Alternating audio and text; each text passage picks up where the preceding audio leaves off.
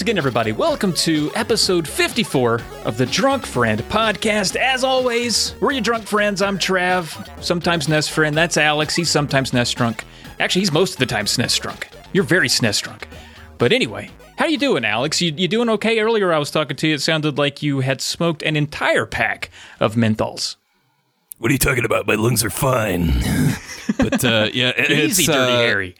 That's, yeah, it kind of crosses into my auto impersonation. You know those guitars that are like double guitars, you know? You know how that works? I love Otto.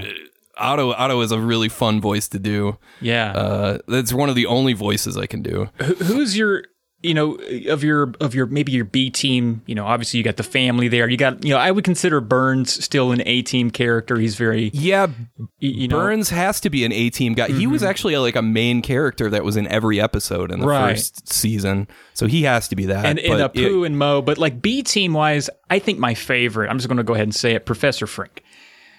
The Glavin. Oh, Leiben.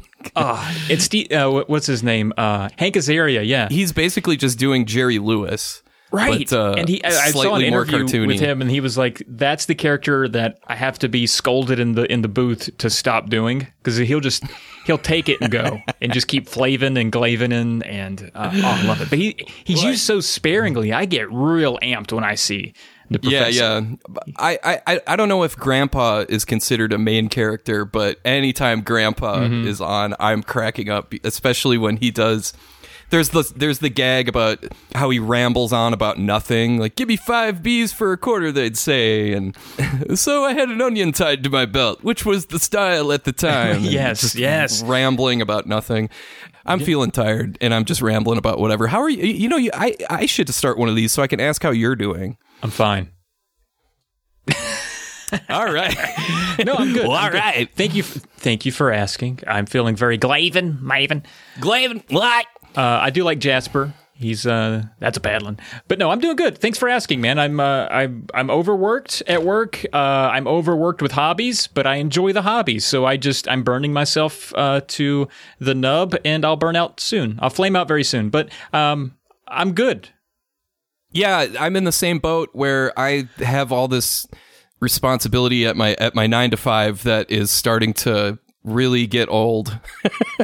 And I would like to get back to doing 2 videos a week, but I can't create a backlog if I'm doing that. So I'm taking Thursdays off for a little while just so I can do, I'm concentrating on Super Scope at the moment. That's a nice segue into Battle Clash. Battle Clash! How's that for a segue, huh? That's a good segue. Uh-huh. Absolutely, buddy. That might have been your first one.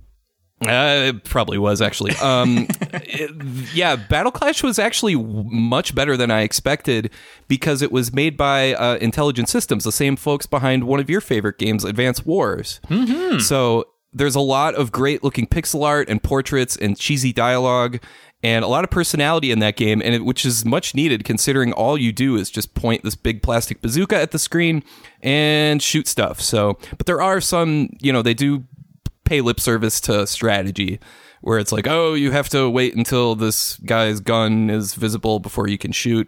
You have to take this guy's legs out first, et cetera, et cetera. So it's not the most complicated game, but it gets the job done for something like that. It's the problem with it is that it's not at all compatible with the controller or even the mouse. It only works with the Super Scope, which is kind of a bummer. Yeah, I'm surprised it didn't incorporate some controller stuff. I mean, even all the NES light gun stuff still had a controller option most of the time that I can think of. But I'm surprised to hear Battle Clash. I'm surprised it's getting a passing grade only because it's so ubiquitous. Like, I see that game everywhere, and for it to only use a peripheral be that common makes me... I just always thought, I'm like, this game must be bad. It's always $4, and it's always on the shelf. Well, our friend Coolor told a very telling story as to why that may be. It's because he got that game for a holiday or his birthday or something, and he didn't have a Super Scope. A lot of folks didn't probably know. Oh, okay. So yeah, they didn't even put that on the front cover, like Super Scope only. Oh, it's like that would have been important. You just buy it, and then you realize it doesn't work with the controller, and you just kind of sit there. And that's a good point. Yeah. And it probably got returned opened a lot. That lowered the price, and now they're just everywhere, and they've always been cheap. I think that theory is the truth. And I wouldn't be surprised, yeah. And the same can be said with the sequel Metal Combat. I'm sure you've seen that one a bunch yes, too. That's another real one. cheap. Mm-hmm. And that's another one that only works with the Super Scope. I think there's like 5 games that are Super Scope only, which is pretty interesting considering they really went hard, Nintendo did, with the Super Scope in 92, with a lot of ads, a lot of magazine ads especially. Nintendo Power made a big deal out of it, and really wasn't that interesting. It's just, I think the shoulder mount was kind of cool because it helped you aim, but yeah, it's, what were the other games? There was like Bazooka Blitzkrieg, there was a Yoshi game, Yoshi Safari, I think. Yeah. And then there might have been one more, and then the rest, the other games were just compatible with Super, like T2 the arcade game. You can use the controller to play that one. I think it's interesting because those games that you're mentioning, I feel like there's millions of those, millions of copies, and they require the Super Scope. But I can probably count on one hand the number of times I've come across a Super Scope. They're not that common. Yeah, I don't see them either, and I don't even see them on eBay that often. Yeah, that's weird. Huh. I still don't have one. I'd love to own one just because I like retro novelties and because, I have 5 games that I can't play. Yeah, I mean, I guess... Yeah, I do have my limits when it comes to certain collection stuff. Like, if it's too freaking big to fit on a shelf or to put somewhere convenient, then I don't really want it. Like, the Earthbound box is probably the ultimate example of that. It's all huge. The Super Game Boy box was also huge like that. I used to have that for a while. I got rid of it. But because that came with a guide in and of itself to use Super... What did I say? Did I say Super Game Boy? You did. I did. Okay. I thought I said Super Scope. Like that would be a big-ass box to keep. That would be even bigger than the Super Scope itself. Which I have the Super Batter Up. That's kind of... oh, yeah. See, that's cool. I've never even seen that for sale before. Yeah, I would totally... be down with keeping something like that, but it actually works decently well. Maybe I'll loan it out to you. You could do a video where you try it out and talk about it or something. It's too bad that it's only compatible with that game though, right? Super Batter Up. No, it's compatible with like 10 baseball games on the what? Yeah, everything from like Cal Ripken baseball to like there's a big number of them, but you have to it tells you like how you have to put in a code using the bat to get the game to work, I think. But yeah, it works with about 10 of them. Nice. That's pretty cool. It sounds like a nice list video for Alex, yeah.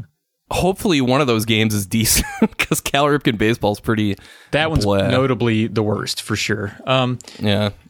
But yeah, it's actually a really good peripheral. But again, you're swinging a bat as an adult in a house. So the one thing I had to be I had to scoot furniture out of the way. I had to like make sure I wasn't going to hit any lamps, knock out shelves. Because the first time I swung it, I scared my entire family. And they were like, no, you're going to actually, it'd be nice if you could put this outside and play it. Because you're swinging, like a wild man. So... Oh, yeah, of course. And you can only swing as hard as you can. There's none of this like gentle swing stuff. You got to take full Frank Thomas cuts with all of this, with your peripheral, with your bat peripheral. Otherwise, what fun is it? Yeah, 100%. And that's the thing is that the game is very responsive, or the games are very responsive to that. So there's no such thing as swinging so hard it doesn't register. Like, when you swing hard and you connect and get a hit, it really does feel pretty good for a piece of technology that's 30 years old. Like, you're like, hell Do you actually feel something in your hands when you make contact? It's not that advanced. No, it's not that advanced. But if you crank the TV up loud enough to where the clank of the bat jars you a little bit, that helps. Get that subwoofer going. Exactly, yeah. Yeah, it's interesting. Pearl just started playing Returnal the other day, and you can actually feel the rain on the controller. Like, because you start out, of course, in like this desolate swampland. It looks like the Dagobah system where Yoda lives. And you can actually like feel the vibrations of the rain hitting your controller. It's amazing. It's like how far they've come with this kind of stuff and the weird little details they think of. But yeah, no doubt. Yeah, that's why I was like, oh, does it feel like baseball? I wish it did. It was a peripheral made in 94, and there's no way they would have been able to do that. But yeah, that's cool. But you played, what did you play? Jurassic Park, which you're wading into AVGN territory again because just playing shitty games. That's the way. That's the way he. That's the one he destroyed for having annoying doors. I think because the overhead doors that you don't realize that you can go through them at first, but he's like, why don't they just get rid of the door things? Does that make sense? I don't remember, but the whole game is just annoying in general, so that wouldn't surprise me because it's just constant dinosaurs just ankle biting you like constantly. These little raptors, they never stop, they never go away. You never feel like you have enough ammo. You feel like you're just constantly swatting off like rabid cats, like always. I feel so bogged down when I play it. Like immediately when you start it, you're just bombarded by dinosaurs, which you're like, hey, it's Jurassic Park, buddy. What the hell did you expect? But like, not that. It's just annoying. It's an annoying game, and it's honestly a little bit boring. Even while you're being annoyed constantly by incessant, rabid, hell-fiend raptors biting at you the whole time, at some point you're just like, so I guess I'll just go find more eggs, because that's all you're doing. So it lacks a little bit. Yeah, it makes up for being boring by not having a save system whatsoever. So at least there's that. I know, for a game like it came out in 1993. It came out after the movie. So like, why is there no save or password? Not even a password. We had passwords in 1984. What the hell are we doing without passwords? And that's Ocean for you. Ocean also made the Super Nintendo version, same freaking thing. And it's funny to me how they apparently made. I thought the NES version was just more of the Super Nintendo version, and it kind of is. But they are two different games, which is pretty funny. Yeah, it just doesn't have the first person part that the Super Nintendo has. Yeah. Yeah, but no, it's pretty funny. They went to all that trouble to make two different games, but they were like, passwords, what are those? Screw that. I guess that's how like anti-rental they were. Oh, maybe back in the day, so that you didn't have a chance to finish the game in one rental. Yeah, I didn't think about that. I just thought Ocean was shitty based on all their other games. But you're right. Maybe it was a rental thing. The reason I brought that up is because I am working, thanks to our friend Andrew, who's also known as Stossdrunk, also known as the Critical Android. He gave me an idea to do what are called rigged rentals, just games that were just completely unfair to be able to rent. And Jurassic Park is definitely one of those games because you had no way to save. What would be another example of that? I don't know, but that's a perfect one. Oh, Lion King would be another perfect one because that game is so ridiculously difficult, and you gotta be like pixel ass perfect on all this stuff. The swinging monkeys. There's other games too, like Super Valis 4, which you may not know about, but it's one of those games where the Super Famicom version is more forgiving. It gives you more health. It gives you don't take as much damage from enemies, whereas in the American version, you take practically double the damage. The damage, it's like double damage, But yeah, it's one of those ripoffs, and they only do that because they don't want people beating the game on one rental. Man, horse ass. That's a good video topic, and I love nothing more than to get mad at stores that no longer exist 30 years ago. Like their existence complete. I just think that's great. Looking at you, Hollywood Video. That's I'm always surprised with the things that you come up with for video ideas, and that's another good one. So good job. I didn't come up with that one at all. That was all Mr. Andrews. That anybody could come up. My best idea was like, I could think of 5 amusing titles on the Famicom, and then I ran with it. So, you're doing better than I am. That's good. But I did want to shout out the games here that you can play with the Super Batter Up, because I think you're going to like it. Okay, so I already mentioned Cal Ripken Jr. Baseball. It's kind of a dud. There's ESPN Baseball Tonight, Hardball 3, MLBPA Baseball, Sports Illustrated Championship Football and Baseball. I'm sure you can only play the baseball part. Tecmo Super Baseball, of course, Super Batter Up. But here you go. You got, of course, your King Griffey Jr.'s winning run, but you get King Griffey Jr. presents Major League Baseball with this bat. So there you go, Alex. Damn. There you go. Okay, so there we go. That is I need to find this thing now. So Super Batter Up. Yeah, I would be interested to play that Sports Illustrated game just to see if you can play the football portion with the bat and just, because of the inputs. Yeah, maybe. Yeah, that would be pretty funny. Well, if we're able to meet up at MagFest, I'll bring it. You can try it out. Yeah. The other thing that I did was me and my boy Steve Blinkum from the Polyco podcast, we got together for about 3 hours and change on Sunday night and ran through our Sony collections, and then Steve broke out the old Nuon and his R-Zone that we made fun of last time, and his Wonder Swan. And it was a good time. Thanks for everybody that came out. There were a few folks that shouted out the Drunk Friend podcast, so I appreciate those that showed up, and people seem to like it. So next, not this Sunday, but the Sunday after that, we're coming back with our Sega stuff, so that'll be a good time. When do you get to NES stuff? We're saving that one for last, since that's kind of my thing, so we're kind of building up to it, because that's going to be my big... Steve honestly has a bigger and much nicer, more curated collection than me, so it's nice for me to see a lot of his stuff, but my NES collection is quite large compared to a lot of his stuff, so it'll be fun. I will make sure to show up for that one, because your collection is, what, like 700 games or something like that? Just NES? We're close. I think we just broke 650. We're getting there. Wow. Ow. Yeah. We're about to stop, though. That is a lot of Caesar's Palace and poker games and crappy licensed football games. And oh, yeah. All sorts of stuff. You know, I have about maybe 20 games before I hit a real solid cost wall where I'm not going to be able to go much further without a huge just catching somebody not paying attention. So, it's been fun. It's been fun. I'm in the same boat with Super Nintendo, but I only have like 150 games or so. But the stuff I really would like to have is, like all those RPGs and all that stuff. Yeah, hell yeah. I'm lucky enough to have most of those already, like the Lufia games, Breath of Fire 1 and 2, and that kind of stuff. But and Chrono Trigger, of course. But certain games like like Adventures of Batman and Robin, like that's a great looking game. It's made after the Batman animated series TV show. Really good looking game, perfectly decent platformer. It'd be fun to own, but it's like $150 or something like that. So no thanks. Same with like I would love to own what is that game? Evo, Search for Eden. That's another really interesting one, but nope, not at that price. Yeah, that's one that's notably expensive, right? Like that's always been a little bit. Yep. Yeah, that's a bummer. I've never come across that one at all. Yeah, that's the stuff you never see in the wild, ever. No, unless you see it at like a convention, but it's twice the price that it should be. You're like, oh, thanks for bringing it so I can see. It's like the Smithsonian now. I can just look at it. Thanks for letting me look at it. That's happened to me with some little Samsons. We're at like trade shows and whatever, expos, and I just finally get to see it in person, and that's like, oh, there it is. Okay, all right. Then I walk away. I've done that before with a certain, I forget what game it was, but I was like, I have my bit on me, the screwdriver thing.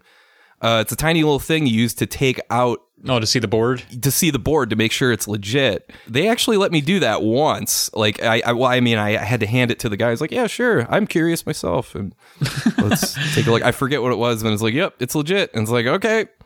See you later. Cool. Well, I'm out. That scene in Dumb and Dumber. Big gulps, huh? Yeah. See you later. So once again, thanks to everyone that came out for that. It was cool, and excited to do a few more. I guess we'll jump into some emails, and our first one here is from one of my favorite people that email us on the regular, and that's Robert Auguste Daymeyer. He says, howdy, love. Now, he's got a good thesaurus, this guy. He's always using some language. I had to seriously Google 4 words in this email, but he says, howdy, lovely augurs of the weekend. Thanks for the compelling top 13 handheld lists. They were all great to hear about, and I'm not going to gainsay any of your choices, which I looked up gainsay, and that just means like deny or downplay or anything like go against. So I was like, wow, gainsay. So I've added that one to the rotation. Yeah, and by the way, Google check whatever's the blue line under here. It doesn't treat it as a word. Yeah. So that's kind of annoying, and it makes it stand out. And I'm like, that is a word. I also Googled that one. So yeah. Yeah. Google was like, I don't know if that's good grammar, but that's a word. But I don't know how you, even Google was like, I don't know. But anyway, he goes on to say, however, being a connoisseur myself, I couldn't help but share my own list. Do with it what you deem most appropriate. I understand it's too long to read out loud on your podcast. And fuck you, Robert, we're going to read it. We're going to read it right here. We're going to do it live. Yeah. Let's doing it live. Let's trade off here. Yeah. You want to start with 13? I'll do 12. Sure. His number 13 is, and we wouldn't just do this for anybody. It's because we love Robert. He says, number 13, Pokemon trading card game. He goes on to say, more strategy and more things to collect than the original. Pokemon games. So interesting. I didn't know that about it. Yeah, I don't even, not even familiar with that. And I'm also not familiar with style savvy trendsetters. My girlfriend and I had a lot of fun dressing customers up and making them happy. A rare experience in games, I would say so, yeah. But you know what? I love weird stuff like that. I just love it. Yeah, it can be interesting, as long as it's not Let's Ride, that horse game I talked about a couple weeks ago. As long as it's not that. It's unfair to horses, but I'm to the point now, if I see one on a cover, I'm just not going near it. I'm just not going near it. It's unfair to horses. It really is. The Game Boy Advance era ruined horses for me.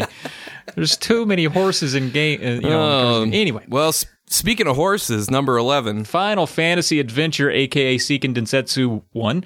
Like Gargoyle's Quest, this one is blocky and crude, yet so pleasing. And as a lover of Gargoyle's Quest, that excites me. I've not played a Final Fantasy Adventure, so...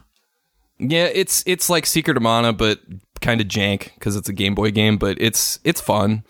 Number 10 he's got here is Mario and Luigi Superstar Saga. This one almost made my list. In my book, the pinnacle of the series, the funniest and the snappiest. And yes, there are some like laugh out loud funny scenes and funny lines in that game.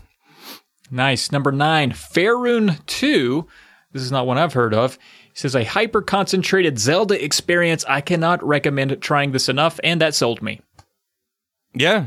I've not heard of that either. I wonder if Faerun 1 is any good. Yeah. 8 is Phoenix Wright.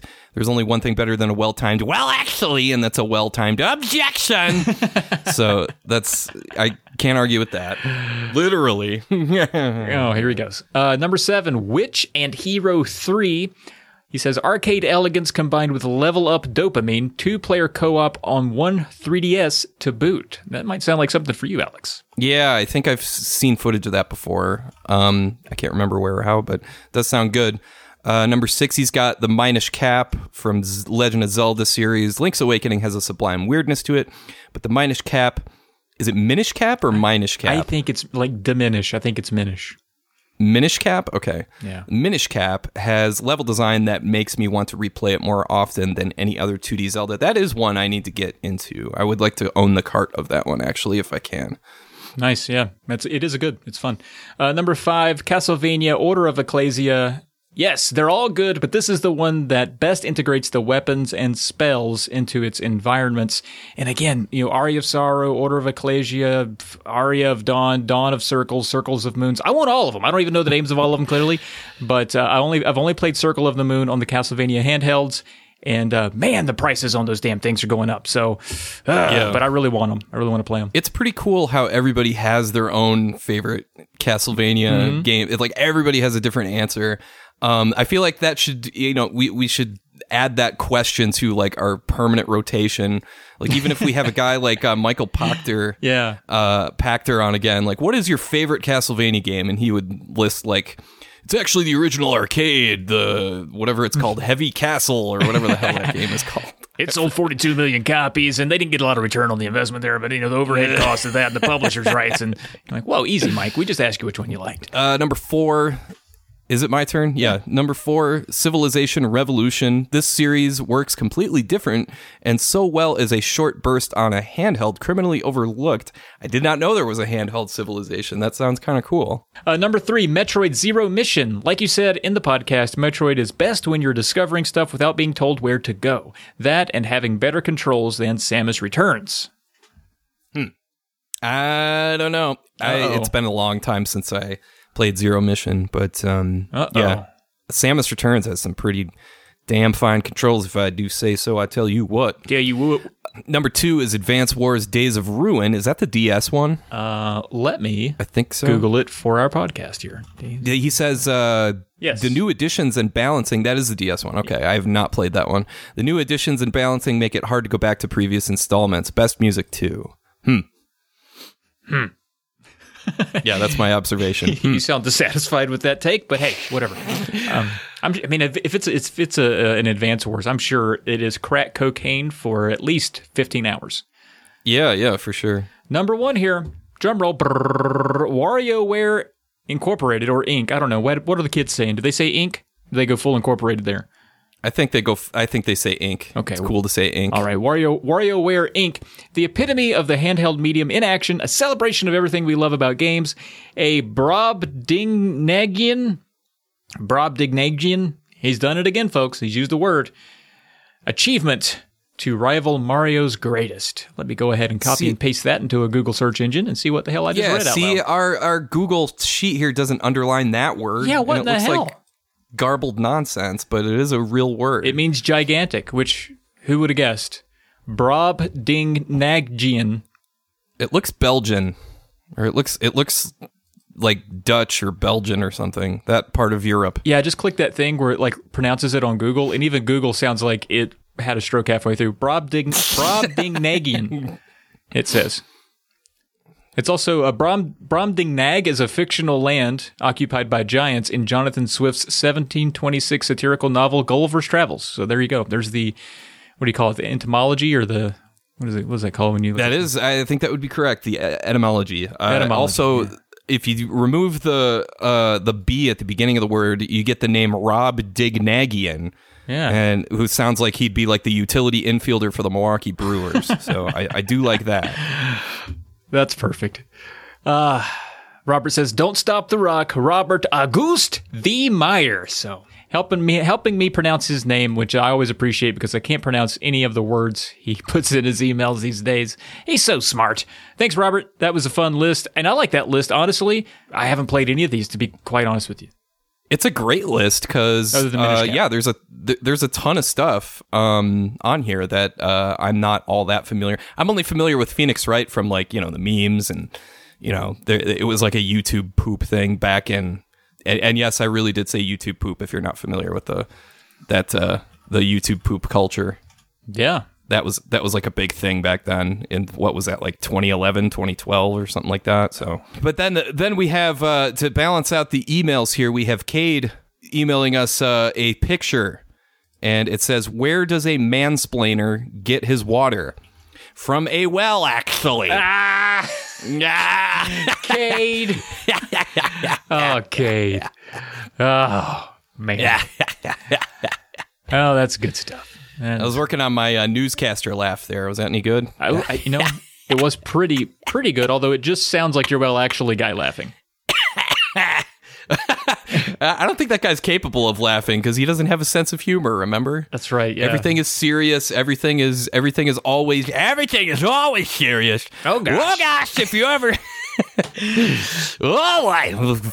Flavin. There it is, yes. Flavin. And that might be why I enjoy that voice so much, because it does immediately remind me of Professor Frink. Yeah, there is a lot of Frink in there, but I try and get the voice so he can't quite move his mouth correctly. I don't know why. It just happens to fit. It's funny. Some people, just a quick aside here, it's some people, I would say it's like 80%. Anytime I do the nerd voice on a video, it's like 80% support. I do get a lot of people that are like, "That is funny as hell. It's dead on, blah, blah, blah." They're all very nice about it. And then, but there's a small section of people that like get legitimately upset at using the voice. And I get these paragraphs that are like, "I think it's ridiculous that you're mocking your audience." And it's like, what? You are proving my point exactly with the whole point of the character right now. Like, I don't know if you realize that, but if you're offended by that, that's you. You did that. Yeah, that sounds like a you problem, buddy. But it's just so stupid because it's like, you guys really get upset over like a mock nerd voice. Like, do you think I'm talking to you in particular? Like, I just don't understand that, but. Proves the point, though, which is always a good time. If some people catch you having fun in a way they don't approve, they're quick to point that out. And that's just unfortunate. Of course. But, speaking of great voices, coming up, we have a guest who has one of the best on Twitch for sure. Granted, I don't only watch like 10 different people stream, but her voice is the best, 100%. But she's also great at games. She plays some of the best games. Her channel has really exploded, I would say, over the past year and a half, but certainly within the last year. And she's coming back on the show. She was here about a year ago, and she's back to talk to us about what she's been up to, how things are going, and what organ she's having removed. Hi, everybody. This is Steve from the Polykill Podcast. Are you ever sitting up late at night, Wondering how your life got to this point? How you ever managed to amass so many great games, but finish so few of them? Us too. So join me and Trav as we talk about what we're playing, what we're beating, and what our community managed to beat as well. Check us out wherever you find podcasts or at polymedianetwork.com. And don't forget to hashtag JustBeatIt. Hungry Goria, thanks so much for joining us again. A repeat customer here at the Drunk Friend Podcast. Thanks for taking the time. We really appreciate it. Hey, anytime. I'm always glad to be here, so thanks for having me back on. Especially, and I'm going to bring it up right now, especially on the eve of a big surgery. I mean, how important are we, Alex? We get to, right before the surgery. This is incredible. Well, as long as we can distract her from thinking about it for a while, I think that's kind of the goal here, is to make sure that you're able to at least forget about it for a quick second. Have you ever had surgery, Trav? Have you ever done anything like that?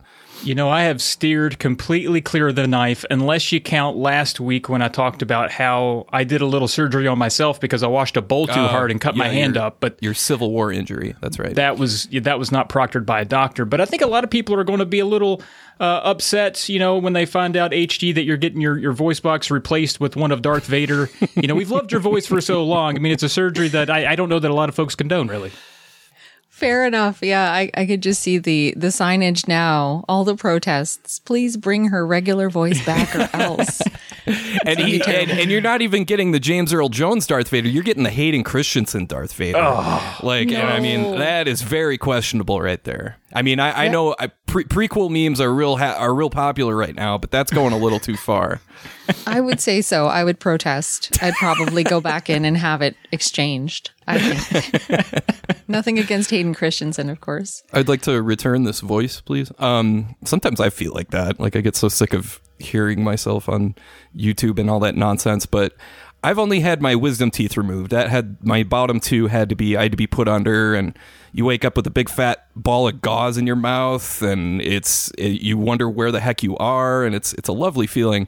But otherwise I've been like Trav. I've been pretty lucky medically, other than that the earth wants me dead because of allergies. I'm allergic to apparently everything except dogs and mold.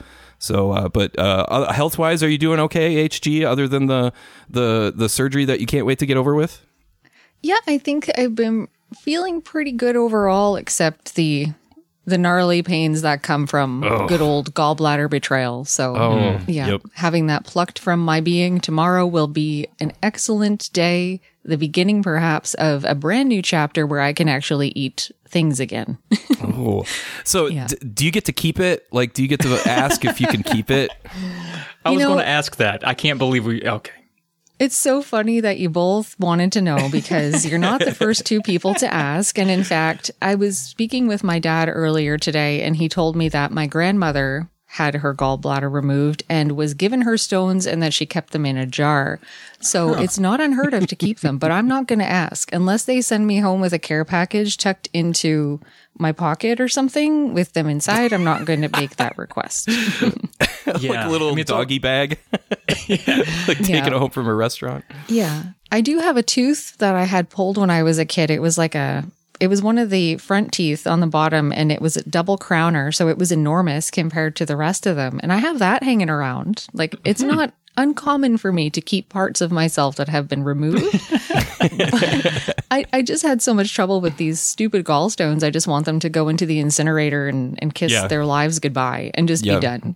Go into the ether and into hell from whence they came, essentially. There you go. Good call. It always makes me think of that scene in, it was one of the Treehouse of Horror Simpsons episodes where I think it's where Flanders rules the world, and everyone's in line to get a a lobotomy, and Moe is like, they let you keep the little piece of brain they cut out. Who's that big man there? And he's like pointing at his brain and then pointing at who's that right there. That always makes me laugh. But anyway, so it's always, that scene has always inspired me to, like, if I ever get anything removed, I think I'd like to keep it. It's just so I can annoy everybody around me by reenacting that scene over and over. So, sure, have it in a jar near the Super Nintendo. Absolutely, buddy. Absolutely. Yeah. Good. Yeah. Well, HD, again, thanks for coming. We know you got a big to do tomorrow. Hopefully we can distract you here for about an hour and talk about what you've been up to. We had you on about a year ago. It was a great episode. And over the past year, of course, I guess not a ton, like our situations haven't really changed all that much since late May, early June of last year. But your channel has certainly grown over that time. Has anything changed for you in regards to streaming over the last year? Have you been streaming more? What's it been like? Well, I think streaming for me has become somewhat of not that it wasn't a staple before, but much more of a staple, I think, now in life. I was blessed enough to become a Twitch partner last July. So I think when we spoke, we were kind of working up to a point where my channel was really starting to pick up momentum. And then I was granted that Twitch partnership. So I've gone from 3 streams a week to 4 streams a week, including a daytime one, which has been wonderful because my evening streams on Sundays, Mondays, and Thursdays have been dedicated to this list of viewer requests. And there's a lot of RPGs on there. They're very long-winded games. They take a long time, which is fine. I love them. But Friday afternoons for me have been like this sweeping breath of fresh air that have popped into my life where I can just play other things. And that's been wonderful. I fiddled around with some Friday the 13th for NES. I played Tombs and Treasures that way. And it's just been so great to finally pick up a couple of things that have been on my mind for a long time that I haven't been able to get around to. So I would say it's kind of been a transformative experience, incorporating more streams into life because who has time? But apparently I can make some more. And that's been really great for me. So it's been a good change, I think. And the partnership doesn't really do much other than give you more emotes, but it's been kind of nice, just having that little bit of extra, a little bit of an extra nod, I guess, to what I've been doing out there. And that's been really meaningful to me. Yeah, I saw you play Ghosts and Goblins the other night, and you got to be, that game takes.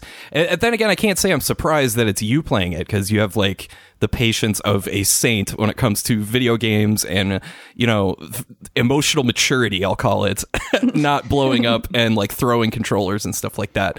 So it was cool to see that. In the meantime, though, the list of games you provided us that you did play is like. Not only is it like extensive, but it's like the most like scattershot, like all over the place stuff. There's a lot of Castlevania on here, but there's also like Majora's Mask, Skies of Arcadia, Brandish. Like, what did you think of Brandish? I actually loved Brandish. It was kind of an experience that I wasn't expecting to really wow me, especially because it was one of those games where folks kept telling me, you're going to hate this. It's so disorienting. You got to flip your environment around. The controls are brutal. And I had just finished up Shining in the Darkness as well, which was a first-person dungeon crawler, right? So kind of in the same vein, you're still dungeon crawling, but it's a third-person game, and it has some different mechanics in it. But I loved it. I got in there, and there's so many nice things about Brandish that I just really appreciated, like having the in-game map available and... the combat kind of sucks because you're always facing the wrong way. But I think what I loved about that one the most was the story. When I read about how it's kind of set up and like how it just unfolds, it's so different from any other RPG that I've run into yet. And that was something that really captivated me. And I was immediately drawn in. So although you don't get much story throughout the game, of course, like a little bit of, kind of where they bring it back once in a while with side characters and stuff. But for the most part, it's just the manual. But holy smokes, does it ever set the stage for a cool adventure? It's pretty cool how you're being, like there's two things going on. Like you're getting chased the whole time by this person coming after you. I always liked that touch. And there's also, I think if I remember, I'm just going off the top of my head, that's the one where the castle collapses or something like that.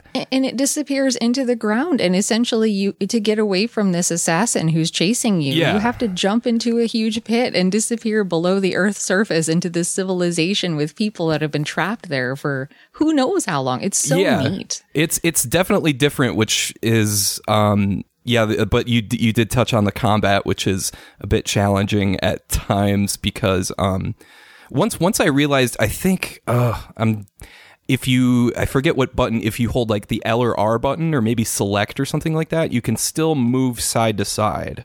Is that right? I think.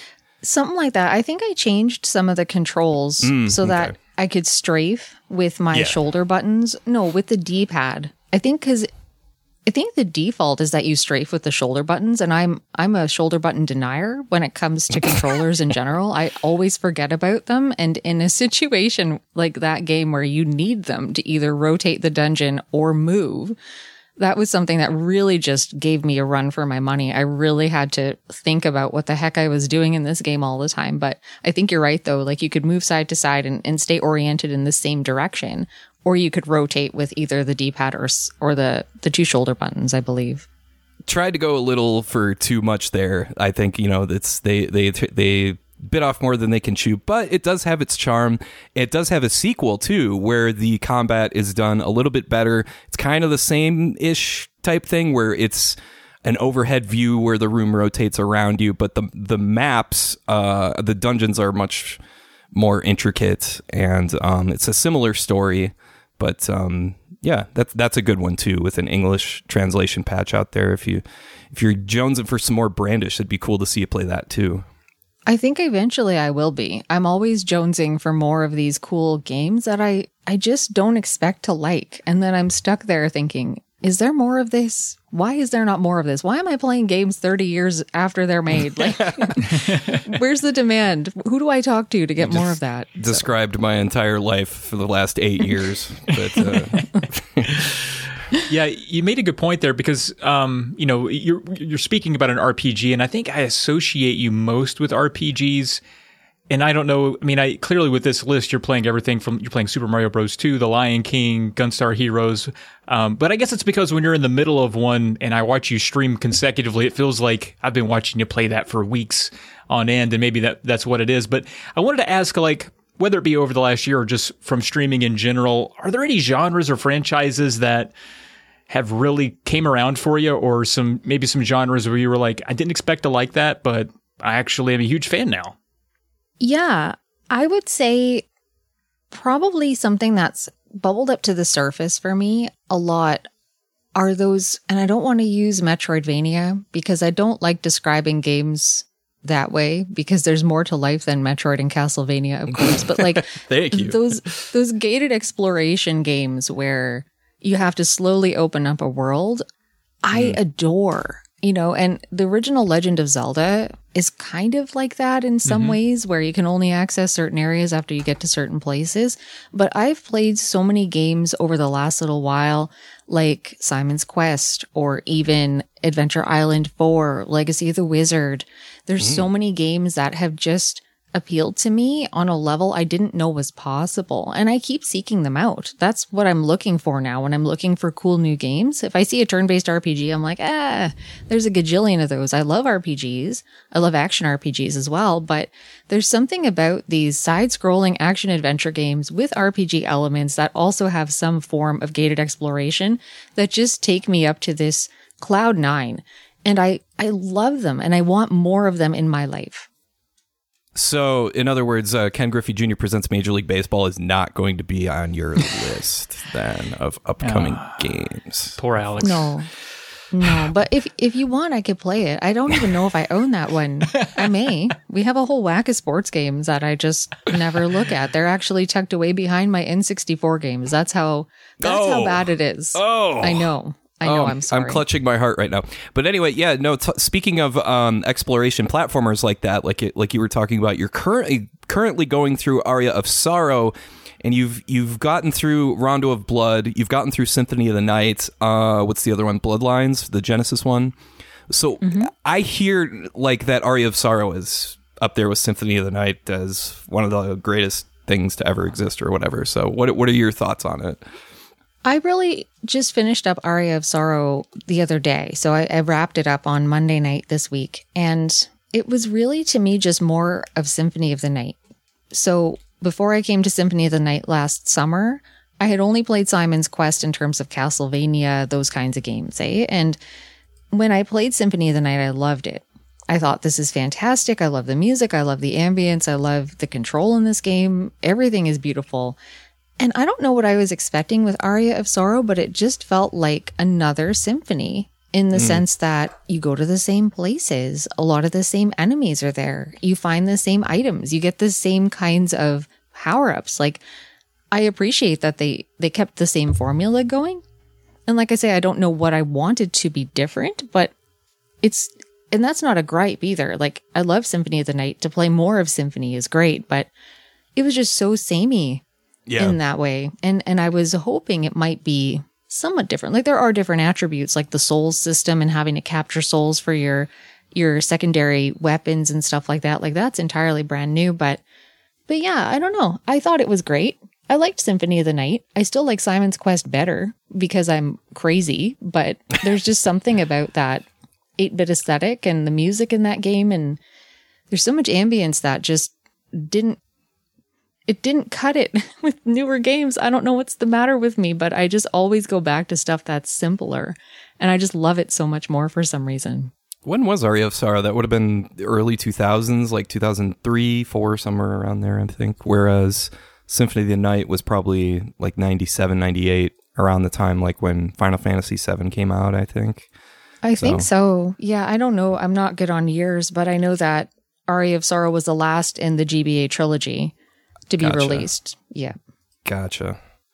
So, yeah, no, it sounds like it's just like, okay, there's more of it, but what I come across that all the time with Super Nintendo stuff with ROM hacks, where it's like fan-made ROM hacks that, as polished as they are, they can't really come close to, like there's a gazillion Super Mario World, there's a gazillion Super Metroid ROM hacks, and there's some really, really good ones, but it's like, just give me the original every time. Like, sorry, folks, but yeah, I mean, Aria of Sorrow is as good of a freaking fan hack that you're gonna get because it's, professionally made, obviously, by Konami, but yeah, totally. Sounds like they just were like, oh, if it ain't broke, don't fix it. Kind of like Mega Man style. Let's just do more Mega Man. Oh, totally. And I think the other thing that Symphony of the Night had going for it over and above Aria is the soundtrack and the music. Like, the CD quality music in that game, in my opinion, really, really goes beyond what was available in Aria of Sorrow, just because of how the GBA is so compressed and kind of muffled in comparison. Yeah. I don't know. I'm not trying to hate on Aria of Sorrow. I thought it was great. I had a blast with it. But yeah, it's just a less exciting version of Symphony of the Night in my mind, I think. I haven't quite formed my final thoughts on it, but that's kind of my initial, I just beat it a couple of days ago, kind of thinking around it for now. Do you have a good memory for games that you've played and beaten, or do you... Because selfishly, when I make the video content that I make, it's for my own personal reference. Like, oh, I forgot. I don't remember the exact, what the heck is Illusion of Gaia again? Oh, it's the suicidal pig with the vampires and the child slavery and all this weird stuff. Oh my God, that game's weird. But yeah, no, that's the reason I kind of do that. Do you tend to like make mental notes with your streams? Like, oh, that was that game. Oh, that was that game, etc. Or am I crazy? No, I think I'm on the same page as you. But what I've noticed a lot is that as soon as I'm finished with a game, whether it's making a video or streaming it, a lot of my working knowledge of the world and stuff goes right out of the other side of my head. So if I come back to a game, for example, and it's like, well, how do I get to that place again? How did I do that step in that whole long process of trading sequences? Like, the details fade away on me, which is terrible. But I feel like there's also an essence of streaming that takes you out of the immersion that you might have playing a game on your own, because you're not only playing a game, you're trying to entertain chat and answer what people are asking you and make sure that the jerks aren't sitting in your chat doing what jerks do. You got to moderate as well. Like, there's so many different ways that your mind gets pulled, at least in my experience with streaming, that I feel like some of the details get lost on me. It takes me a lot longer to play games in general when I'm highly distracted by 100 people, I think that's a skill that impresses me with really any streamer, is that ability to entertain and be decent at the video game. I mean, you see speedrunners do it all the time. They'll be interacting with chat and doing their practice runs and nailing all of these, real intense input, sometimes not even looking at what they're doing, like reading chat and just going through half a level. And I'm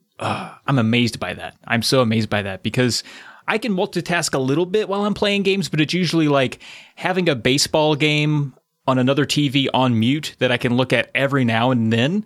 And then I'm also playing a video game, but not like talking. And I've tried it. I tried streaming one time and it was like riding a bike upside down. I just was like, I don't know, am I talking to the game now? I don't know what's going on. Can anyone hear me? Like, it was really confusing. So I think you did a really good job at that. And you brought up Jerks, and I'm glad you did because it's a good segue I didn't have to do by myself. A lot of times in your streams, you're playing these games that are story heavy, Aria of Sorrow being one of them, any of the Castlevanias, any of these RPGs. And people want to just come in and exert that knowledge, throw some spoilers out there. I don't think all of it menacingly. Sometimes people slip up and be like, hey, have you gotten to this thing yet? And you're like, what thing? And that's a spoiler. You just spoiled it. But you do a really graceful job of dealing with that kind of thing. But it seems like it's getting more and more common. I mean, how is that going for you? Is it becoming really obnoxious to have to tell people every 10 minutes to, hey, man, shut your mouth? Yeah. I would say the obnoxiousness has kind of gone through the roof. And I don't really know what's gotten into the water or what's gotten into the woods to start chasing these folks out. But there's definitely just a lot of people that want to tell me about the games that I'm playing. And I haven't, like you say, I haven't run into a lot of people doing it maliciously, but it gets to a point where I've been so clear for so long about it being a first-time playthrough. I have tags up. I have a message that comes through chat. I have moderators that are reminding people. It's just not a thing that people should be doing. It's an etiquette thing. I mean, who runs into a movie theater and shouts out the big twist? Right. People don't do that in other medias, and to see it happen so often in streams, and not just my own, I moderate in a couple of different streams. It's a rampant issue, I think. And to me, it boils down to a respect thing, because if people know kind of where you stand on that issue, and then they just insist on telling you things anyways, then it's a respect thing, and they just don't appreciate what you're doing, and they don't respect you. So my ban list has grown. I can say that much. It's grown a lot over the last couple of months, especially.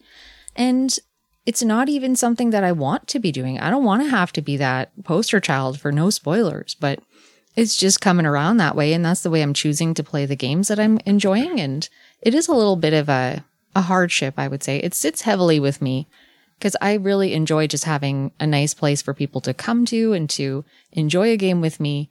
And I don't want to have it turn negative as often as it has been. And it's just been kind of a thorn in my side, really. I'd like for that to go away and just for things to go back to a little bit more of an even rhythm, so to speak. I think sometimes people get confused about what it means to be part of a community and part of like a chat room, and They think it's their purpose is to impose their knowledge even when it's not asked for. It's like, whoa, I am an expert in this game, and let me tell you how and why, because you should be doing this and all that sort of stuff. And it's like, that's not how this works. Mm-hmm. Do you find that changes depending on what game you're playing? Like if you're playing Majora's Mask, like you're gonna get tons. I would imagine that you would get a lot more people that are doing that. Well, absolutely, yeah, and it really does depend on what I'm playing. So if it's anything even remotely mainstream, people are in there spoiling. Like when I played through Super Metroid, it was horrible. When I played through Maniac Mansion, it was horrible. So absolutely, it depends on the game. The problem, I think, that I run into now is by playing through this viewer request list, there's a lot of heavy hitters on that list that people really enjoy.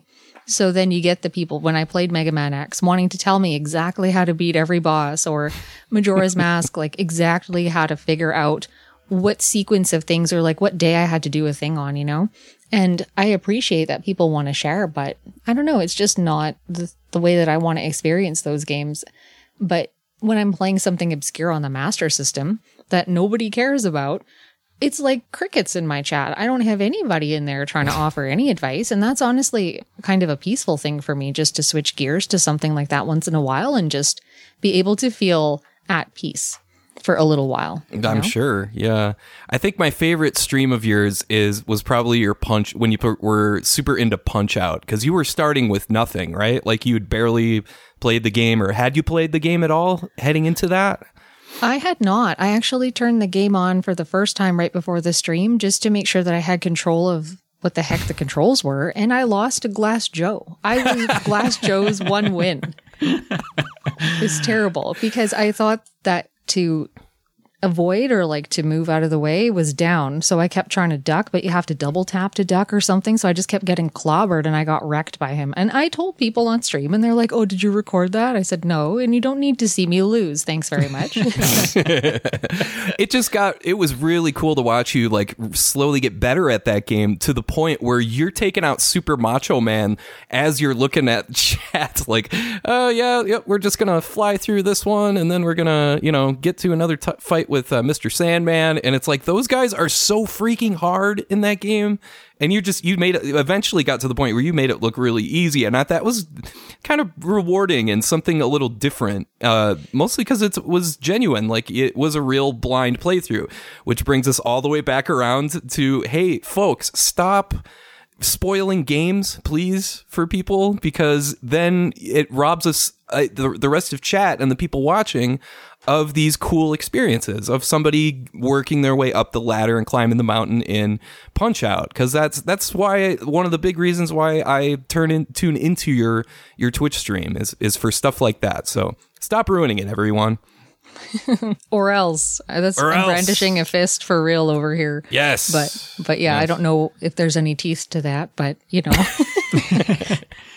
I don't have a good memory for stories, and if someone spoiled it for me, I would forget before I got to the end anyway. But I just don't like how it changes the mood, and everybody's like, we have to reprimand this person for being a jerk. So yeah, just don't be a jerk, so that we can all have fun.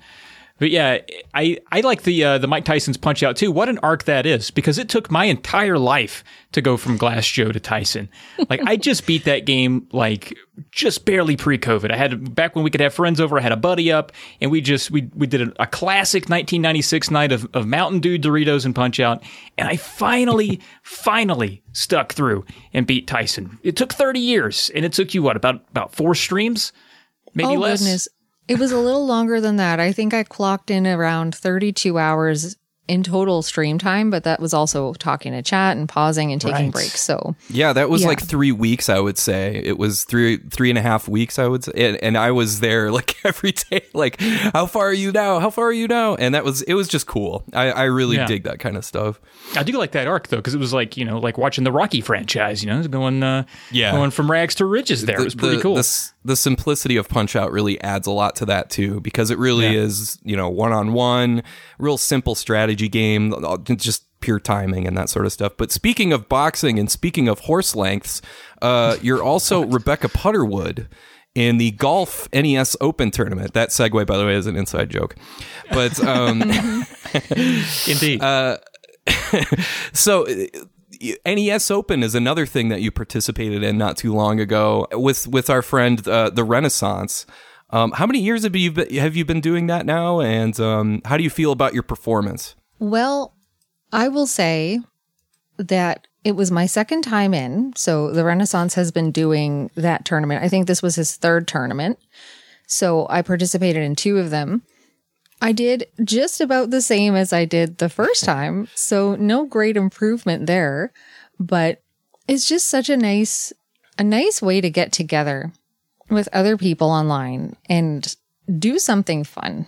And I've told Renaissance this over and over again, how thankful I am for somebody to come out of their regular life and coordinate something that just brings such a feeling of community and camaraderie between so many different folks, whether they were just Twitch streamers or like in your case, Alex, where you're not even really a streamer, but you play anyway, that type of thing, to bring everybody in and just to have such a wonderful week. And for me, I'm just in the anti-backspin club. So I don't know. I feel like I'm a little bit on the outside looking in to this window of a club I don't quite belong to. That makes sense. Like I don't have an entire lifetime to spend mastering shooting the ball too far so that I can conveniently roll back. Learning all the hole. courses. Yep. And getting the touch correctly. Remembering to use backspin. I never use backspin. I am a backspin anti-backspin person. I just I can't deal with it. Like heresy. If you're gonna shoot the ball, this is what I don't understand about backspin. If you're gonna shoot the ball, you're always using backspin to expect that you're always gonna overshoot. But why aren't you undershooting to roll the ball toward the hole, for example? You know what I mean? So that's where I get lost in this whole hype for backspin. Backspin usually hinders me because I would shoot the ball and then it would roll further away from the hole. If I could actually aim it and have it go where I want it to. Yeah, that is the problem. That US course will be the death of me. But I think the idea of backspin is that it gives you a little bit less of a margin, or a larger margin for error, I should say. If you run the ball up, it's harder for it to stop. It could roll all the way through the green to the fringe. If you go just over the hole and bring it back a little bit, then you're getting the ball to stop and rolling back. Then again, some people like the Renaissance are so good at that game. Like he'll do like huge backspin, and he'll play the wind perfectly. And yeah, it's not for everyone. I guess I try and incorporated it. Did not work out to my advantage. I'm not on the leaderboard.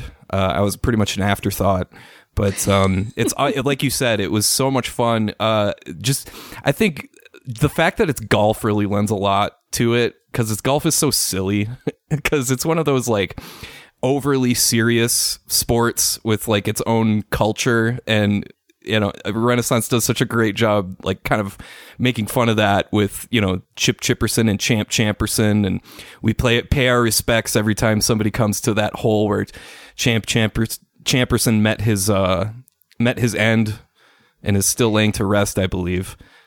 Yeah, there's all sorts of like silly little stories. All the names crack me up. Even Rebecca Putterwood is just funny too. It sounds like somebody from Caddyshack, but it's such a great time. Trav, you got to do it next year. Yeah, honestly, the names are my favorite part. I'm not much of a golf fan. I understand the golf, and I if you pointed to a golfer, I could be like, that guy looks like he golfs. I can tell by the hat. But not real into it. But I tell you what, I'm excited about making up a name and coming in last. That'll be fun for me.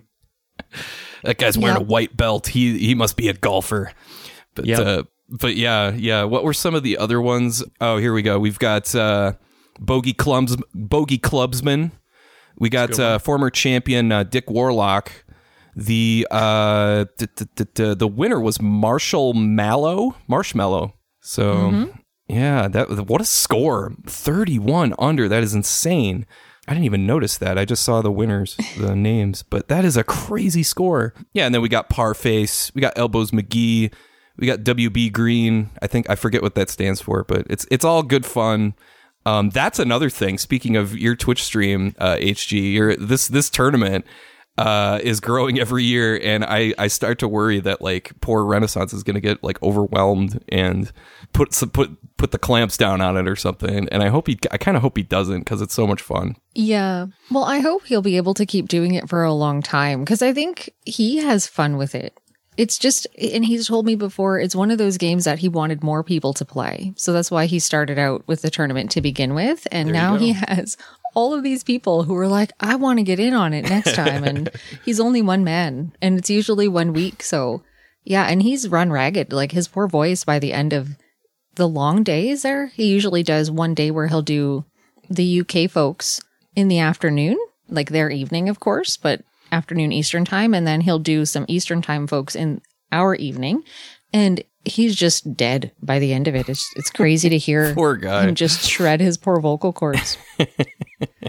And it's mental gymnastics. He's constantly riffing. He has to be on all the time. He's always making wisecracks, and he's always on the money with chat. I mean, he's got to be exhausted after that over everything else. He needs a color commentator there with him, or somebody to just, you know, bounce a little something off every now and then, I think. But I think he likes doing it by himself. I think so, yeah, but I don't blame him, because it sounds like so much fun.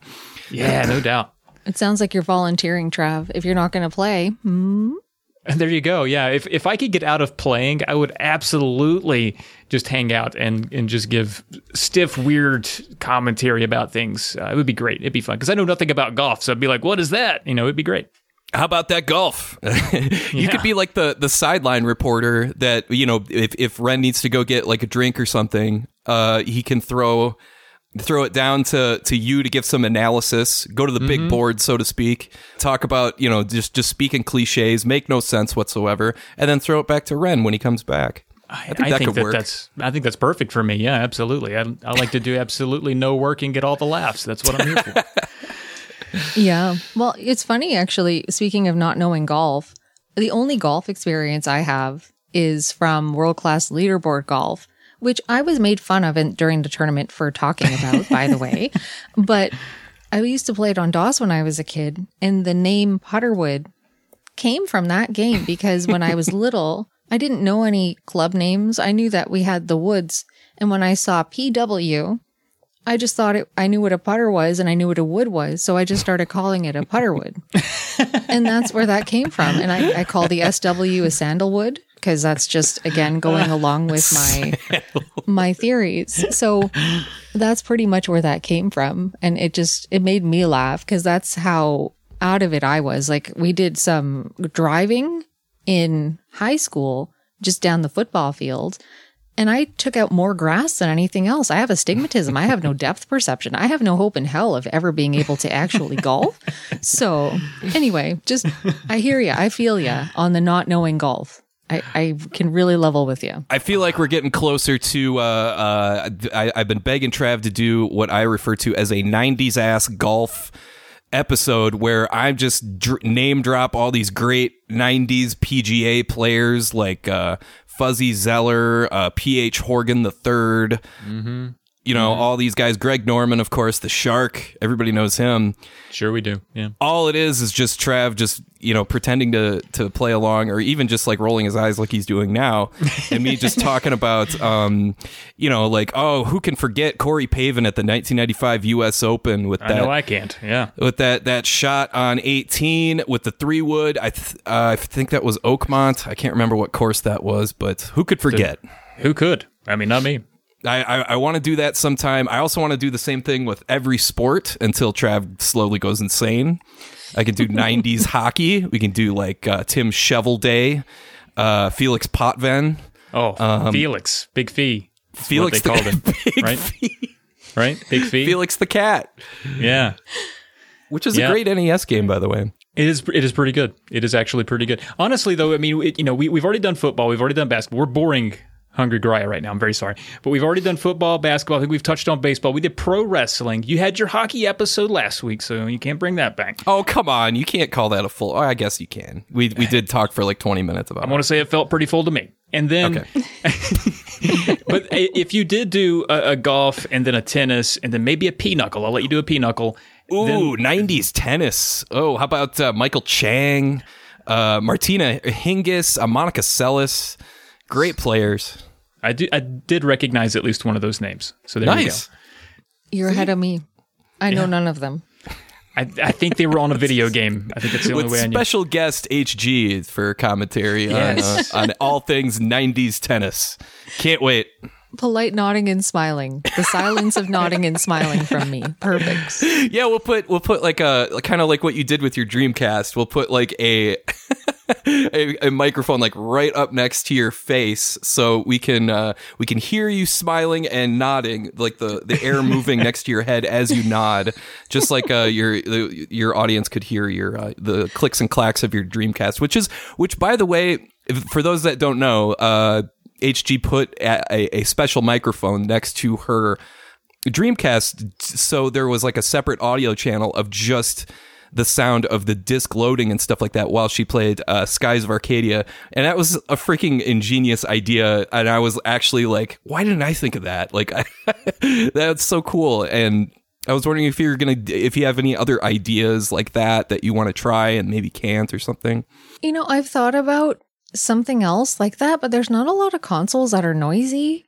There's not a lot of things in my life that I can mic up without putting a camera in there, you know? Like there's not a lot of audio flair, if you will, to a lot of console stuff. But I have thought about what else to try, and I've come up pretty empty. I guess I don't know how loud a PlayStation is. I don't know how loud.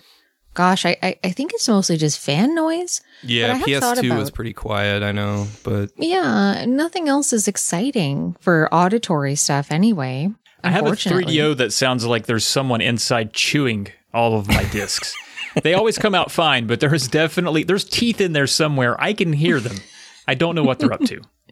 That's actually really funny because my PlayStation 3 gets so loud. Like, it's not even funny how loud it gets. We actually cut a hole in the chassis to let more airflow in to allow it to cool. But when you turn it on, it's like there's some kind of sensor in there that just doesn't detect when it's cooled. So it just keeps getting louder and louder and louder. And when we bought this PlayStation 3, it came from a thrift store, and it was meant to be our Blu-ray player because we'd never had one before. And one year for Christmas, I wanted to watch Home Alone because I had this anniversary collection and I had Home Alone on Blu-ray. So I put that in, and I had to actually eventually switch over to the DVD version because the stupid PlayStation 3 was so loud after a while that I could no longer hear the movie, and I was angry. So now it's a doorstop at the moment. We got to take it apart again and take a look to see, like, maybe the thermal paste or something needs to be changed or something's come loose. But oh my gosh, it's just so funny. There was one day I was just sitting upstairs. Our game room is in the top floor of the house, and I could hear this fan. And, you know, my husband's always playing video games downstairs on his PC, but it was a different fan. And I went down there and it was the stupid PlayStation. I'm like, oh my God, just throw that thing in the garbage at this point. Like, what's wrong with it? It was ridiculous. Jeez.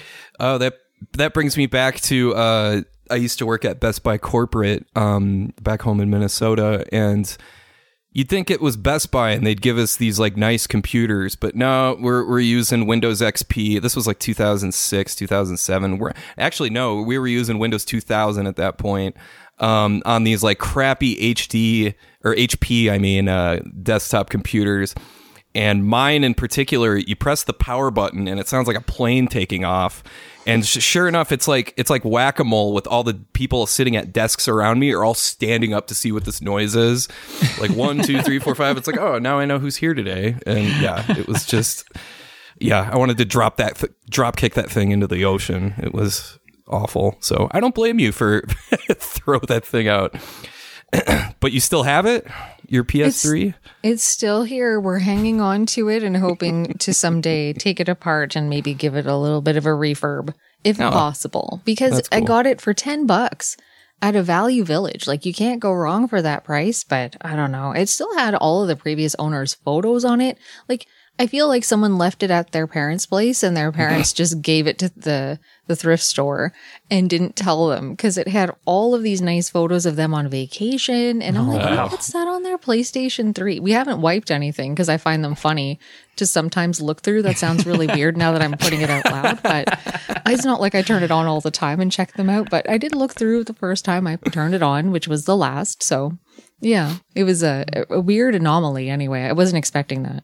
I would never store photos on a PlayStation. That's not something I would ever think to do. I don't think I've ever heard of anybody doing that, but I would think it's either, until you said vacation photos, I was thinking like, someone had a bad report card and they brought their PS3 as punishment to Value Village, but sounds like it was just like, I think it's probably the most likely scenario is left it at their parents' house or something. Mm-hmm. That's pretty funny. I did know a guy that used his PS3 as like a full-on media center, and so I don't know why or how, but yeah, he would store all of his photos and stuff on there, and when I'd come over, he'd want to show me stuff on it, but it's such a clunky interface. I'm like, dude, just put this on a computer. Like, why are you putting this in a box that... But this is a computer. This is a PS3. It's better than a computer. So yeah, just get a Chromecast. A media center. And then stream it from your computer to if you want it on your TV that bad, just do that. No, it's got to be on the PS3. Okay. Oh my God, that is so funny. Okay. Yeah. I mean, that was probably like in 2011 where that was like kind of excusable, but yeah, I was gonna say I think I have some 3D photos on my 3DS that I took of my dog, because it let you do that where it kind of very poorly turns them into allow you to use like the 3D option with basic pictures. And yeah, there might be some puppy Clyde pictures on my 3DS. I'm curious now. Now I want to look. Oh. Did you ever have a Game Boy camera? Game Boy camera? I don't know why I said Game Boy camera. That sounded like I was emphasizing boy for some reason. But did you ever have a Game Boy camera? Those were expensive. No, I never had one of those. Yeah, I just got one a couple of years ago just by actually purchasing my friend's collection from high school. And it was funny because I think he had taken some photos with it of a Lucky Charms box and some other things that I could just barely make out.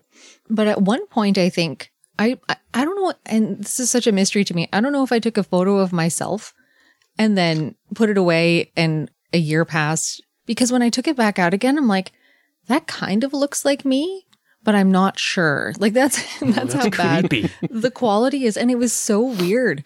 And it was just one of those photos like from a bad angle. So it could have been me, but it might not have been. And it's strange. I didn't delete it yet. I just can't stand to delete it because it's actually crept back into my mind a few times since I've seen it. I don't know. It's hard to explain why it feels creepy to me, but it just does. That's a good creepy premise. Like somebody sells you their Game Boy camera that they said like just found in the attic, haven't seen it in 20 years, and you turn it on and there's a picture of you on there. Oh, so scary. Scary. Oh man. That's good.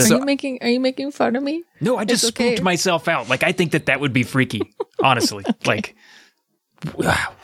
Like you as an adult on there and you're like, wow, when did you take this picture of me with this Game Boy camera? You have to have perfect lighting and be 4 feet away. I don't remember that. Yeah, you would think an experience like that would be burned in your mind. Yeah, you would think. Yeah. Yeah, I do have my 3DS here. The first picture was taken on April 6, 2012, and it's of Pearl on the phone on the couch. That's 9 years ago. That's insane. And I can barely make that out. There's also a picture on here. Apparently there was like a game like native to the 3DS, like a firmware type of thing where firmware, why did I say that? But it was you could take somebody's face and put them on these enemies and blast them and stuff like that. Really simple game. And I think I took Rod Stewart's face for some reason and put him on these things, and there's like a screenshot of that. So yeah, Rod Stewart is on my 3DS. If you want my body. Did you sing that as you were doing it? No, this is like 90s Rod Stewart. This is like lots of Botox, plastic surgery, collagen, all that stuff on his face, and he looks weird. I think that's why I used it. It might have been some sort of inside joke. Anyway, we are off the rails right now, but I think it's great. Do you, HG, do you have any Rod Stewart pictures? I don't know. I'm just trying to segue into something.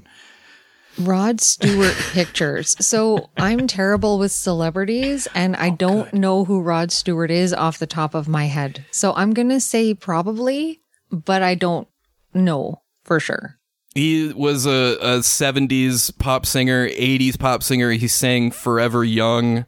He's got kind of a gravelly voice for a pop singer, which is kind of, kind of weird. Mm-hmm. So, yeah, Forever Young. And yeah, so he's somehow still alive too, which I would not have guessed. He's 76 and he lives in London still. So yeah, he was an English guy. So, but I will say the most remarkable thing about him, same hairstyle for 63 years. You can't top that. A lot of rockers will change it. They'll go long, then short. They have their phases. No phases with Rod Stewart. It's always been a sassy peacock, and it's great looking. Yeah, so you're saying at like 13 he had like a bowl cut or something like that. Yeah, and then now I'm picturing Rod Stewart with a bowl cut, and that's precious. Yeah. Yeah, we've gone down two roads of conversation where HG's like, man, I wish we would just talk about Castlevania again. You've done tennis and golf. Now you're on Rod Stewart. My goodness. Yeah, sorry. I mean, it's okay. I've been in enough vinyl stores and seen enough vinyl covers that I probably know who Rod Stewart is to see him. So if that's any consolation, I haven't been completely out to lunch. He's among many of the the front record people that I've seen. I just don't know him off the top of my mind. You would definitely see him right next to like a gazillion Chris Christopherson and Seals and Croft records at the used record store for sure. Are you do you collect vinyl stuff? I do not. Well, I shouldn't say I do not. I never used to, but it's been kind of foisted upon me by having a partner in my life who has collected vinyl since he was a teenager. So right on. I now currently own, maybe 10 records. Most of them are Meatloaf and Charlie Brown, and there's a Chuck Mangione one in there. And that's about it. Yeah. You could have given me 10,000 guesses as to what your records you have. That's awesome. And not one of those guesses would have been Meatloaf or Charlie Brown, but I love it. That's great. Yeah, there's some Offspring in there too, just cool. In case that might be cool. Is it that one album from like the early 90s with the skeleton on the cover? Smash, I think. Smash, yeah. I have Smash. I have Ixnay on the Hombre, Americana. The two early records I didn't like so much by them. Like I can just kind of write them off. And I got their newest album on CD because I'm a nerd and I want to put it in my car and listen to it on the highway instead of being stuck in my house with a vinyl player. But yeah, I don't need the full body of sound for The Offspring. For Meatloaf, though, you need the whole shebang. Right. Like the programmable, whatever Mabob calls, whatever you can change your, what the heck is that thing called? The big stereo thing that you switch between the sources with. It's escaping my brain, but you can set like cathedral or rock concert. Like the preset EQ settings and reverb and all that sort of stuff. Yeah. Those are the ones you need that for Meatloaf to get the full Meatloaf experience. Yeah. It's got to be loud and in your face. And because that's when I see Meatloaf, the dish, especially my mom's Meatloaf from way back when, I think of loud and intense things. So wow. That's, sorry, Mom. Yeah. It's, Meatloaf. What do we have like, do you have any records, Trav? Are you a record person? I collected records because my my record player is directly below where our nursery, now my 2-year-old's bedroom is. So 2 years ago, I stopped because I was no longer able to listen to anything after 7 p.m. because it shook the entire, that side of the house. So now we don't collect because it's like, well, I can't listen to it until she's like, I don't know, 6 and goes to bed at 9. So we're on a bit of a hiatus, I guess you could say. Okay. Yeah. Until we move, I might just move her to another side of the house. I don't know. We'll figure it out. You're sleeping in the yard tonight, dear heart. Instead of moving the record player, I'll just move my daughter's entire room for my convenience sake. We'll see how it goes.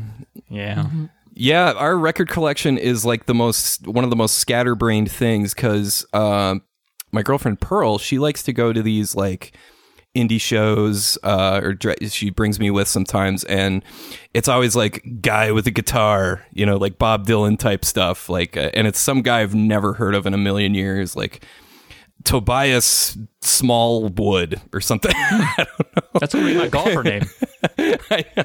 It was, but so we've got like all these like one song guys, like I know like one song from them, and I've never heard of these guys like ever again. And then we've got like Joan Baez and the Beatles and like all this like 70s stuff, and then we've it's like a weird collection that like implies that Tobias Smallwood is on the same level as these other people because we invested in vinyl of them when that's not the case at all. But yeah, so it's always fun to point that out to people. I was going to say our collection's kind of the same, right? Like my stuff's obviously kind of like a gangly appendage on my husband's cool records, but he'll have like stuff that ranges from what I would call almost like goblin music. And I qualify it like that, like Cradle of Filth, like that kind of level of metal grunge. I don't even know if it's grunge, but anyway, it sounds like someone rasping their voice into a microphone and it's weird. But he goes from that to like Iron Maiden, and then he'll have some 70s stuff like Spyro Gyra, which is kind of like jazz fusion. Like we have such a wide variety of music. Smashing Pumpkins, like there's a whole pile of stuff that we've just amassed over the last couple of years together, and then that he brought into the relationship as well. And I agree with you. It's kind of hard to like buy a record that's kind of not in the same echelon as some of the older, cooler stuff. It's like I just tuck that one in the back so that no one sees that one, and we can kind of fawn over all of the Rush or other cooler rock stuff that I feel is more cool, for lack of a better word. The thing is, though, is that when we go to these shows, there's only about 30 people, 40 people there, and we really want to support the artist and thank them for coming out to Albuquerque, of all places. And the best way to do that is just get their record. That way you can listen to their music again. But at the same time, it's like there's a Genesis record next to frickin' George, Anderson. I don't know. I'm not coming up with the most original names. It's like that's a middle school principal who you just made. That guy's never made music. George Anderson has never made music. You think George Anderson uses his middle initial, like he's like George T. Anderson or something like that? He's got. When he Googled George Anderson, he was like, "That's too many. We have to use the middle. Maybe 2 initials. Maybe 2." George T.A. Anderson, just to make sure, and he definitely wears glasses and has had the same frame since the 80s. So, 100%. Yep. I can picture him. Yep. We've established the lore of George T.A. Anderson. And I think on that note, are we pretty much wrapped up here? Or do you want to come up with some more cool characters? I think we could be done. I've really enjoyed talking to HG again. We really appreciate it. Hopefully we'll have you on again, maybe within a year. But we like revisiting some of our favorite guests, and especially since you're still making great content. Your channel is... We said last time it's blowing up. I don't think we'd use that twice, but it's continued to go up. And it's been fun to watch. Well, I appreciate that. And it's always a blast having a chance to talk to you two. You're very funny.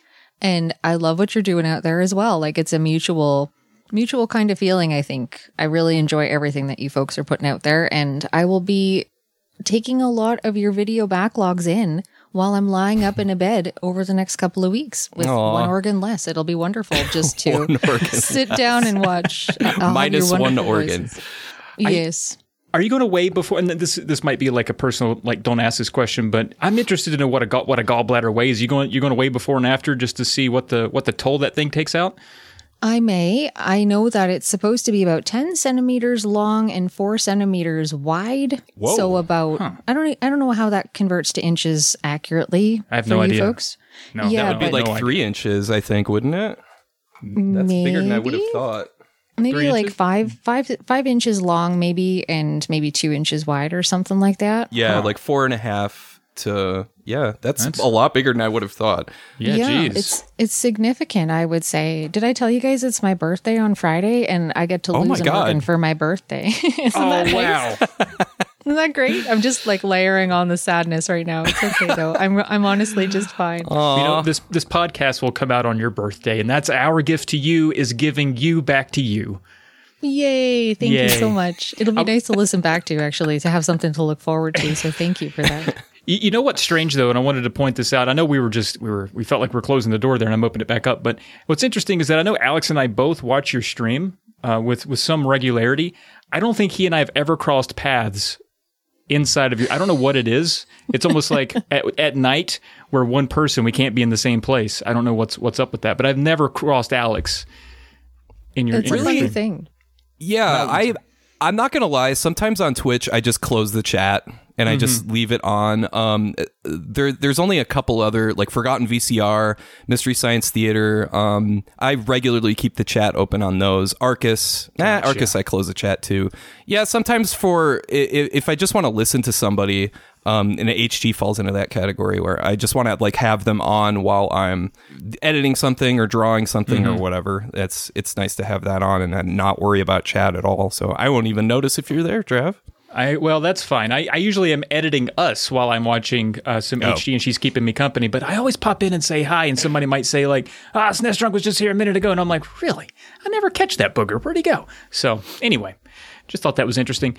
But yeah, thanks for joining us. Good luck tomorrow. And we'll see you on the other side there, and can't wait to see you streaming again. When's the first stream back? I'm going to aim, I think, for a week from Thursday. So I'm hoping that will be possible. It depends on how the recovery is going. It's only laparoscopic, so it shouldn't be too invasive. It's day surgery. It shouldn't be anything too major. But just in case, I will say at least a week, if not more, probably. Best of luck and happy birthday. Yes, happy birthday. You. Thanks, folks. I appreciate it. All right, everyone, that's been another Drunk Friend podcast. As always, you can reach out to us with questions or comments at drunkfriendpodcast@gmail.com, and please do that. I gotta say, we're running a little bit low. We love hearing from you. We'll respond or read it here eventually. Sorry we are slow, but now you're slow. So guess what? It's your fault now. Please head over to polymedianetwork.com if you want to hear more podcasts from us or our crew. We have Tales of the Lesser Medium, Petey's Power Hour, Polykill, Indie Quest, and more. Geez, really going in, digging in on our listeners here. I don't think they deserve that. Is it so hard? Hey, write an email. You need to write us emails. Otherwise, we're going to have to start making some up, okay? Yeah. We're going to have to start making... Yeah, we're going to have the well, actually guy actually email us, which is like way too meta for my brain. But if you're not interested in sending an email, you should be because we need them. But you can still give us a rating and review on a podcast app of your choice, and that'll help us out big time. You can find us all on social media. On Twitter, I'm at Trav Plays Games. Alex is at SNES Drunk, and you can follow HG at Hungry Goria. As always, the music you heard at the beginning and can hear right now was composed by our friend Coolor. And we mentioned him a couple times on the show today. The track you hear is called Electric Star Bounce, and you can find a link to more of his music on the Buzzsprout podcast page. And of course, a shout out to new Northwestern resident Josh Leslie for our thirst quenching logo. That's right. Thanks, Josh. Glad you got there safe. Be sure to catch us all on YouTube, and thank you for listening. And we hope you have a great rest of your day.